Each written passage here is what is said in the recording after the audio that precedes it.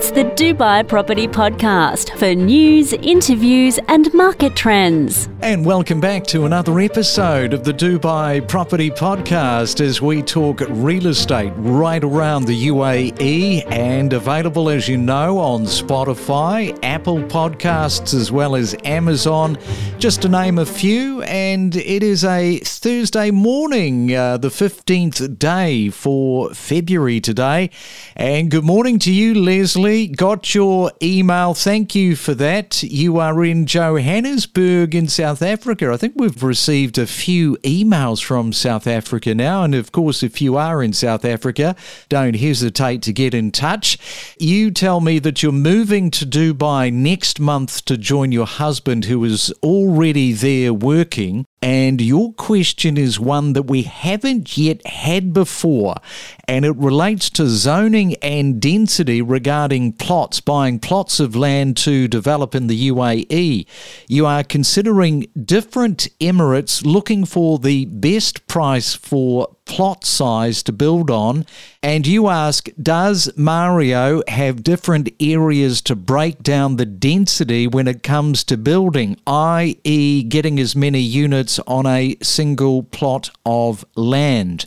I got to tell you, that is way above my pay grade, Leslie, and I think Mario is going to get a headache just thinking about how he's going to answer that one. But a great question, and you are going to be building, so lots to consider there as well. I'm sure that Mario will dig deep and come up with something either in the weekend on Saturday or on the Tuesday. So if you are like Leslie and you've got a question, don't forget to email us. Our email address is the Dubai Property Podcast @gmail.com. Well, this morning it is time for another episode of the Diary of a New Dubai Real Estate Agent as we catch up once again with Lillian LeCampion. And good morning, Lillian. Welcome back. Good morning, Craig. Thank you so much. It's great to be on. Just listening to your question from Leslie, there's actually a website that I use every single day. It's mappy.ae, and that's MAPPI. And it's basically got all the zoning in the Dubai Emirate. It's got new projects, old projects, ones that the plot has actually been bought and there's something coming. And it's got all the statistics. So that might actually help Leslie to try and figure out the density of the areas she's looking at. Oh, look at that. Mario has been made redundant. There you go, Leslie. There's a great little tip coming to you from Lillian. You are a resource of information, and I just want to throw to the flying taxis. That's something that you've been experiencing since you've been in Dubai. I haven't actually taken a flying taxi, but the RTA, the Roads and Transport Authority in Dubai, have just signed a deal with a company called Joby Aviation, and their plan is to having flying taxis in Dubai by 2026. So in my head, I'm imagining kind of Blade Runner style taxis.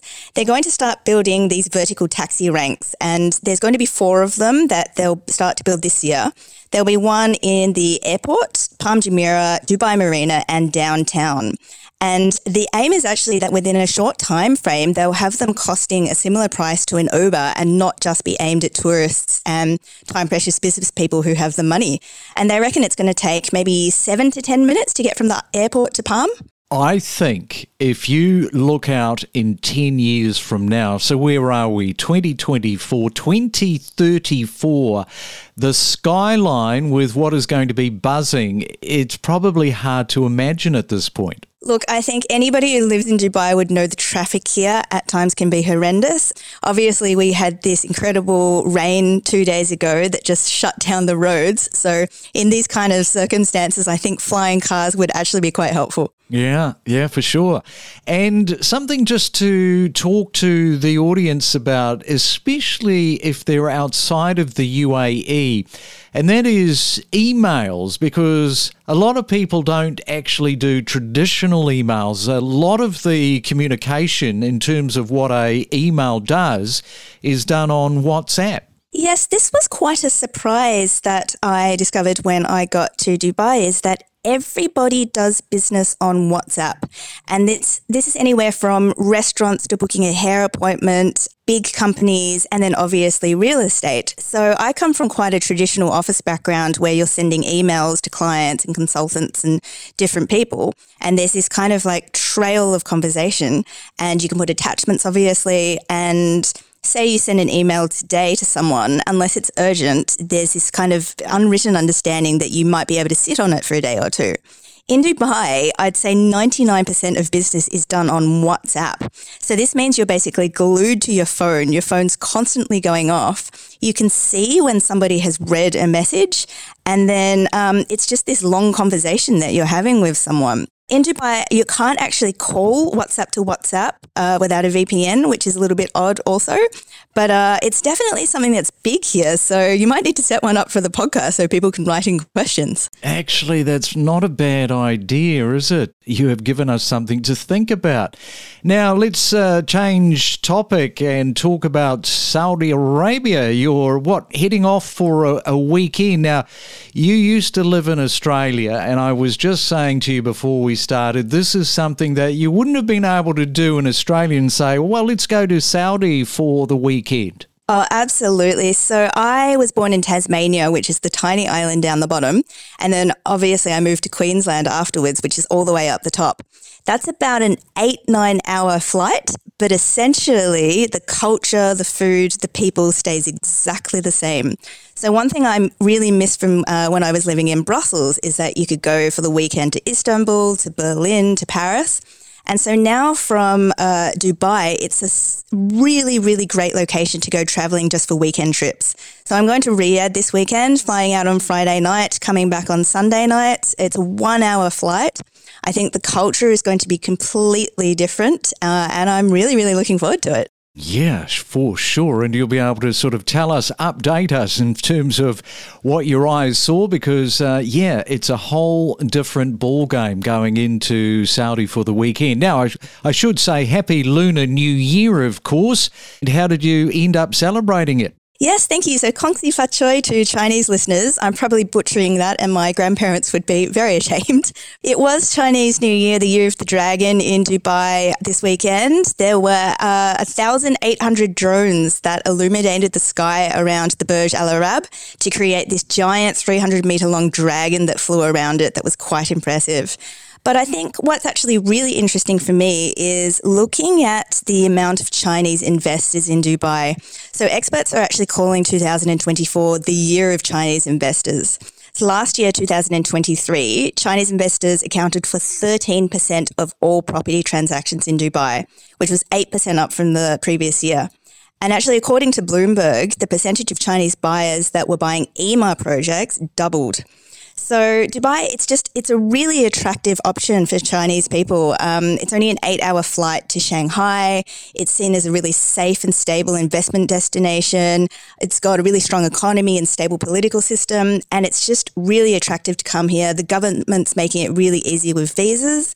And honestly, from a real estate point of view, on both sides, either buying, but if you speak Chinese, I think you could be welcome in any real estate company here to get a new job. Now, let's talk about something in terms of right in your lane as well as real estate.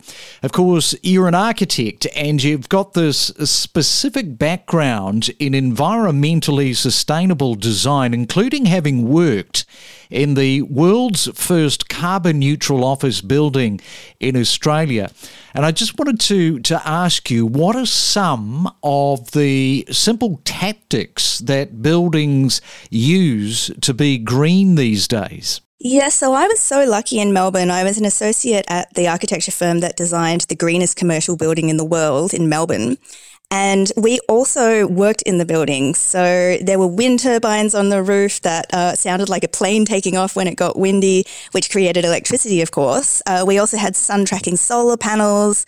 There were vacuum toilets that had no water and grey water infiltration systems. These are just really, really easy ways that you can take a modern building and use quite simple passive concepts to make them more green.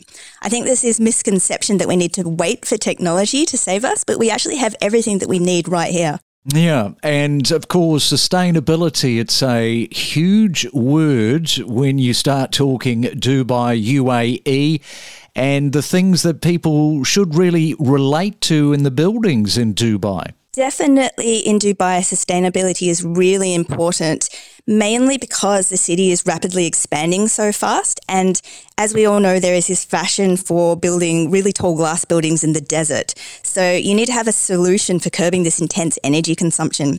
Dubai is actually committed to a 50% reduction in carbon emissions by 2030, and they've also agreed to the Paris Agreement to achieve net zero by 2050. So I think Dubai is really going in the right direction. They've got a couple of green building rating systems that are specific to here. One of them is called Estidama Pearl Rating System, which actually means sustainability in Arabic. And then the second main one is Al Safat, which was introduced in 2016. And all new buildings here, it's mandated that they have to achieve at least silver in this rating system. And let's change it up completely from sustainability to ladies' nights. Now, some people might be saying, Craig, what are you talking about? This is something that you have found out about since being in Dubai. Yes, it's actually very interesting because before I came to Dubai, I had this impression that they might be quite strict on alcohol consumption.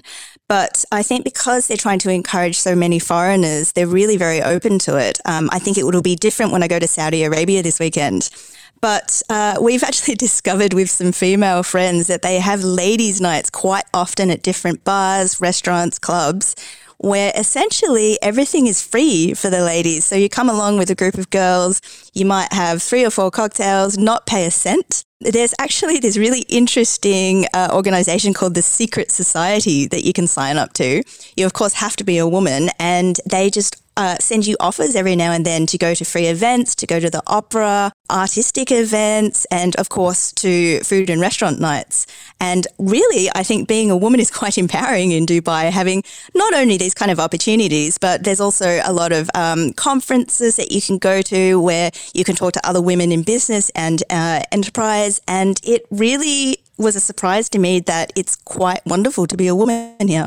Now, of course, Lillian, people might be saying, well, who is paying for the drinks? But it is the bar that is paying because, I mean, this is a bit of a marketing ploy, really. Like you bring the women in, you give them free drinks, and the guys find out about, hey, there's all these women that have gathered in such and such a bar. I think it's also, as you said, the marketing, and we've talked about social media a couple of times, and you get some ladies in having a good time, they take a photo, a video, they post it on their social media accounts, they tag the bar or the restaurant, and it's really just free advertising. It is such a great idea.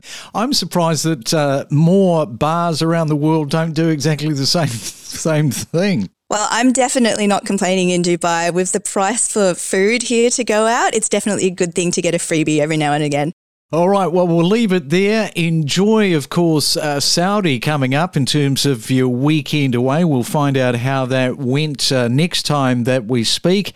And enjoy your Thursday. Thank you so much, Craig, and look forward to speaking next time. What to buy, where to live, and things to avoid every week on the Dubai Property Podcast. The roads get flooded, the storms. There was a lot of activity with the water once again. When you buy a property here, you don't normally have to worry about guttering and downpipes and that kind of thing. If you're driving your Lamborghini, then you might have a problem. But if you've got a 4x4, then no issues, you just drive straight through. It is a bit of a concern, global warming, and whether or not there is going to be more rain events like this. To put it into context, I mean, we have, sort of 350 odd days of sunshine. And so those few days where obviously Mother Nature might give us a wash, as it were, it really, the chaos that ensues, it's just for 1 or 2 days. It's okay. The skyline is constantly changing, growing and expanding. The Dubai Property Podcast for all things real estate.